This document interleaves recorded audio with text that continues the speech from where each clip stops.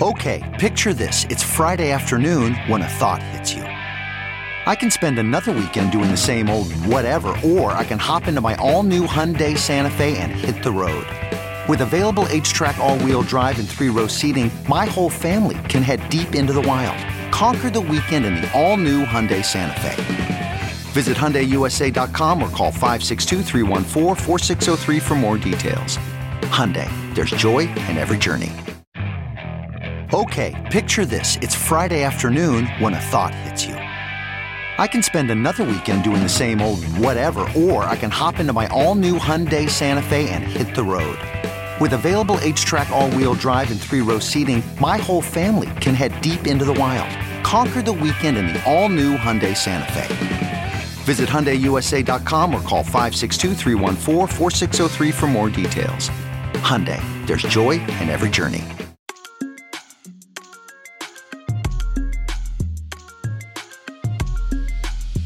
This is CARPE Consensus.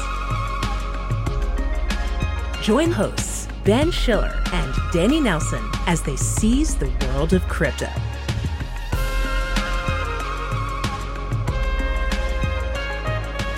Hello and welcome to CARPE Consensus. This is a podcast from the CoinDesk Podcast Network, and my name is Ben Schiller. I am the features editor here at CoinDesk. Welcome to the show. So it's an important week for CoinDesk. We're ramping up our coverage of the SBF trial at Sam Bankman-Fried, starting with the jury selection process. So we're going to have an interview that we conducted earlier with Nick Day. He's the head of regulation at CoinDesk and the person who's leading our trial coverage. We'll also have some clips from the courthouse from our very own Danny Nelson, co-host of this show, and he's going to give us some color and some insight from the ground there. So let's get to it. Okay, so let's go inside the desk now, and we're joined by our esteemed colleague, Nick Day. He is the regulatory guru here at CoinDesk. Hi, Nick. Hey, how are you?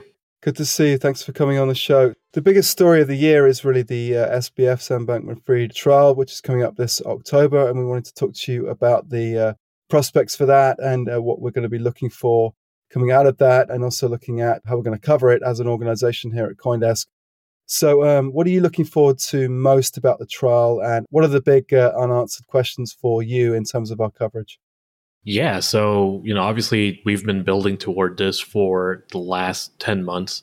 He was arrested last December near the end. I think the big question now is who is going to try him? The actual defense that he's proposing seems to be advice of counsel, so the argument is not so much that he didn't do the things he is accused of doing, it's that he believed he was innocent because he did things that his lawyers told him to do.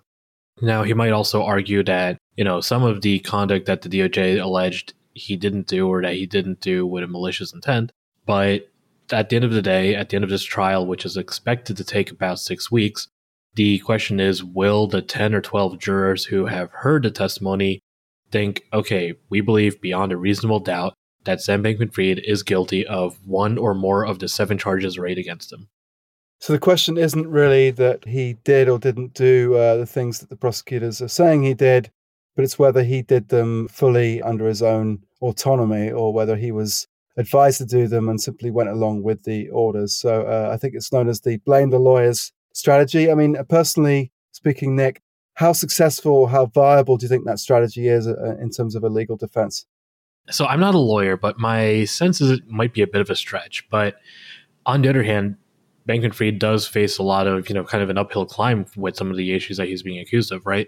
There's really not, no one disputing that, for example, the FTX crew, which includes Bankman-Fried and now, Ryan Slum and other executives or former executives, donated funds, for example, to lawmakers from both parties. That got folded into, wire fraud charges. It's hard to dispute that FTX had this kind of, weird financial situation wherein subsidiary companies or sister companies like Alameda Research had a unusual amount of access to funds that belong to FTX customers. A lot of these things have been admitted to by, Bankman-Fried or other executives at FTX over the past several months. And so what they might be doing here is just trying to convince a juror, okay, yes, it looks bad, but Bankman-Fried didn't mean to break the law. He was doing what he thought was proper and what was best to keep his company going or to serve his clients and customers and, whatever, better the industry, better for the effective altruism movement, which he's part of, things like that. So, Nick, we've got a pretty stacked lineup for our coverage. What can readers of CoinDesk.com and listeners of this podcast expect in how we're approaching this trial and maybe why we're going to be doing it better than everyone else? I've been thinking of this as something we want to be comprehensive about. A lot of trials you see, really dramatic headlines and people saying, oh, well, it ended early this day, so whatever, maybe it's bad news for someone. My goal is to make sure that our audience is as well informed as possible, not just about the case itself, but also just about the goings on in the courthouse and everything like that. So we're going to have multiple reporters at the courthouse each and every single day of the trial. Danny, you're going to be right there with me. We have regulatory reporter Elizabeth Napolitano, tech reporter Sam Kessler, and platforms and markets reporter Helene Ron. We'll be there through jury selection and voir dire. We'll be there through the opening statements and arguments. We'll be there through witness testimony, right up until the foreperson of the jury comes back and says, here's what we believe. So we'll have articles, covering what's happening in the courthouse. We'll have previews giving context for what you can expect.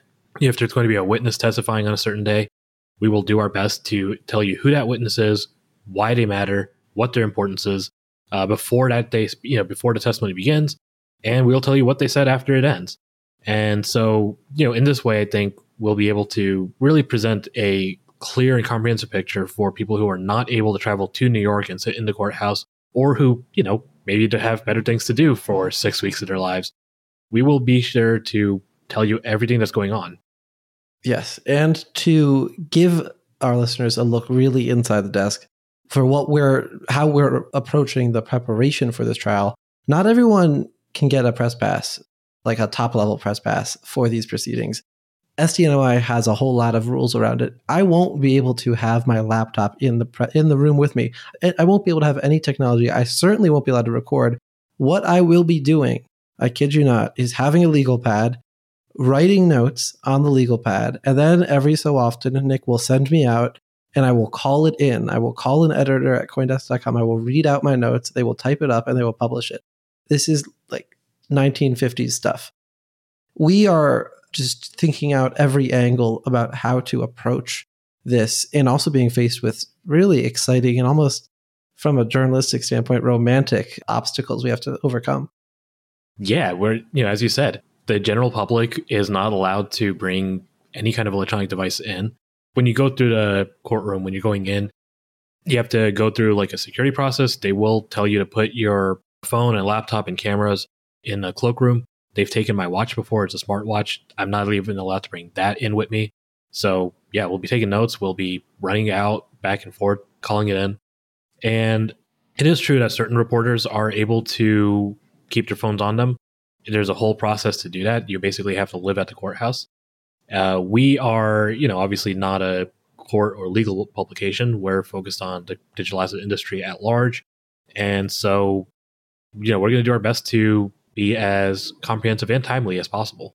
Well, Nick, I have to say, being a crypto publication, these days it almost seems like we have to be a court and legal publication because everything is burning and the lawyers are to blame. There was a point last year where I want to say May 2022, no one at CoinDesk was really super familiar with bankruptcy process. Ask us now how familiar we are with the bankruptcy process. One might say we're too familiar with it. What are we all most excited for in these proceedings? Is it a certain story, a certain aspect of the case? Nick, I'll start with you. What are you most looking forward to? What unanswered questions do you have that might be addressed in this proceeding? I think some of the witness testimony is really going to illustrate the extent to which Bankman-Fried and really the whole FTX crew may or may not have been aware about, forget the legality of what they're accused of, but to the extent that they were aware that, yes, this was, kind of a house of cards. It sure looks like FTX was running on fumes for quite a while before it collapsed. To what extent were the witnesses and the witnesses now include several former FTX executives? To what extent were they aware of just how far things had fallen? I don't think it will happen, and I think his lawyers will make sure it doesn't. But Sam definitely wants to take the stand to explain himself one last time. He did it so many times before he was arrested, going on CNBC and all these different shows, interviews saying why he thought he wasn't bad before he got arrested, and the feds say he was. So if he gets an opportunity to say all those things in a courthouse, that will be crazy. And I really want to see that happen. It may. We'll find out soon enough if he's going to testify, but it's going to be, as you say, exciting, interesting for sure. So, Nick, thanks so much for coming on the show and giving that little preview of the trial. We're all definitely looking forward to this. It's going to be the news story of the year, the event of the year. And we're just going to tell our listeners now that, Carpe Consensus, this podcast, is going to be the home for audio podcast trial coverage as we go through the proceedings there. So stay tuned to this space, and hopefully we'll talk to Nick and our other colleagues about this trial going forward. And we're looking forward to seeing what happens. Thank you, Nick. Thanks for having me.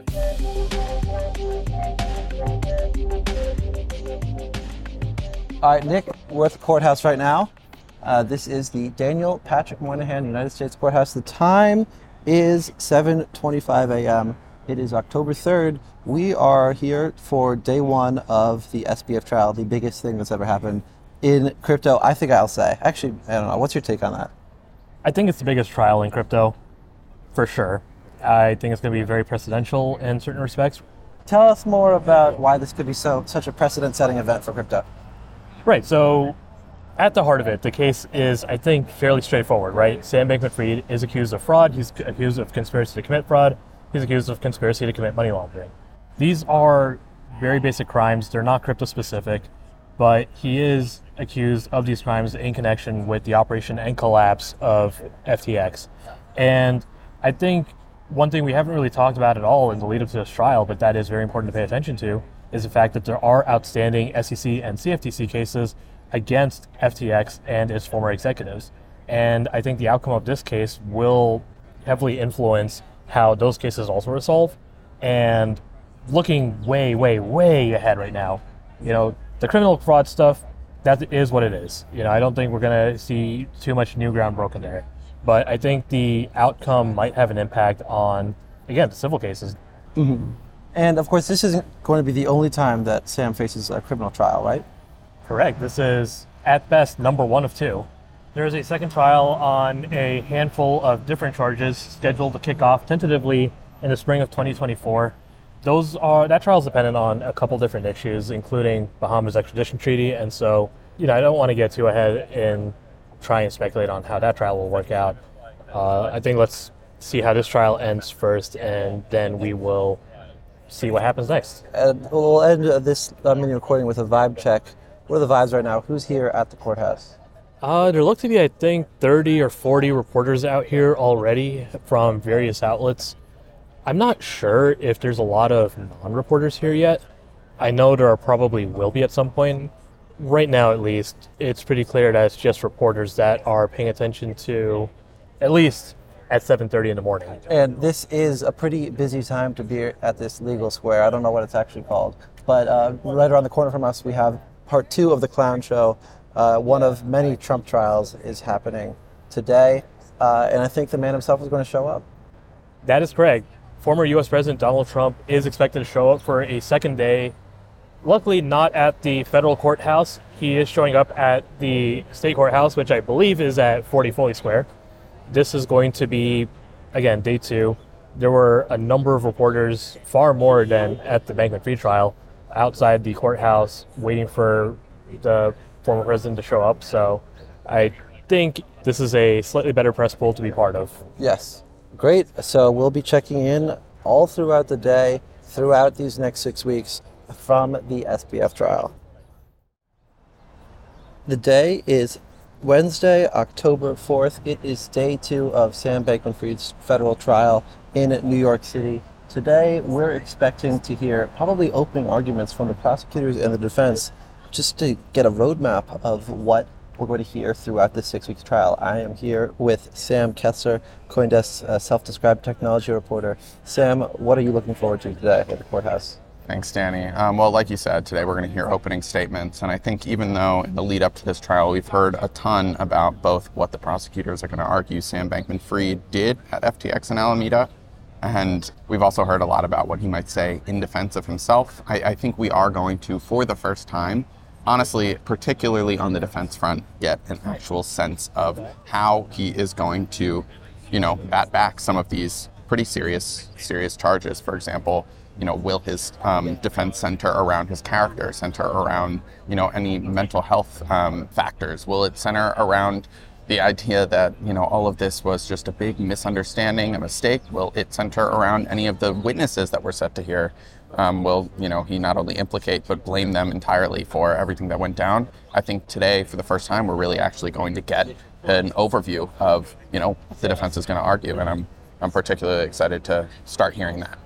And of course, all this will ultimately hinge on the jury that has not yet been fully selected. Yesterday, the judge overseeing this case failed to seat a full jury, so we're going to start back up at it today, this morning. I think we went through maybe 90 potential jurors, and just heard a really interesting cross-section of random people, quite a lot of people who are involved in some way or another in the financial industry, a lot of special education teachers, and no one who made money on crypto. Yeah, a lot of people who lost money on crypto, and even some people who worked in overlapping, career paths to Alameda and FTX, which was pretty fascinating. There was that one woman who worked for Signature Bank, famously one of the banks that Alameda and FTX banked with, imploded. She was in the potential jury pool. And then there was another woman who worked for a investment firm with investments directly in FTX and Alameda, according to her. And when the judge asked, she said, unsurprisingly, that she lost, did not make money, or rather her company did.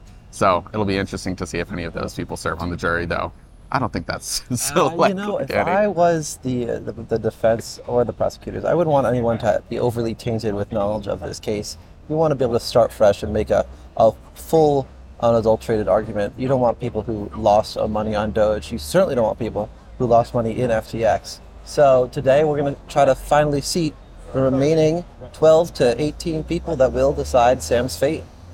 Yeah. That is the latest from the courthouse. This has been Danny Nelson. I've been here with Sam Kessler. We'll be back with more content later on. Okay, we're going to wrap up the show now. Thanks very much for listening, everybody. And we'll be back next week with more coverage of the SBF trial, analyzing everything that's going on with this very important event in crypto history. Thanks again for listening, and we'll see you next week.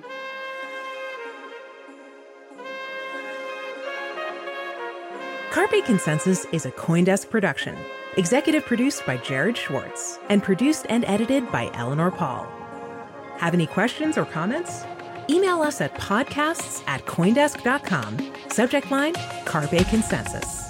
Thanks for listening, and see you next week.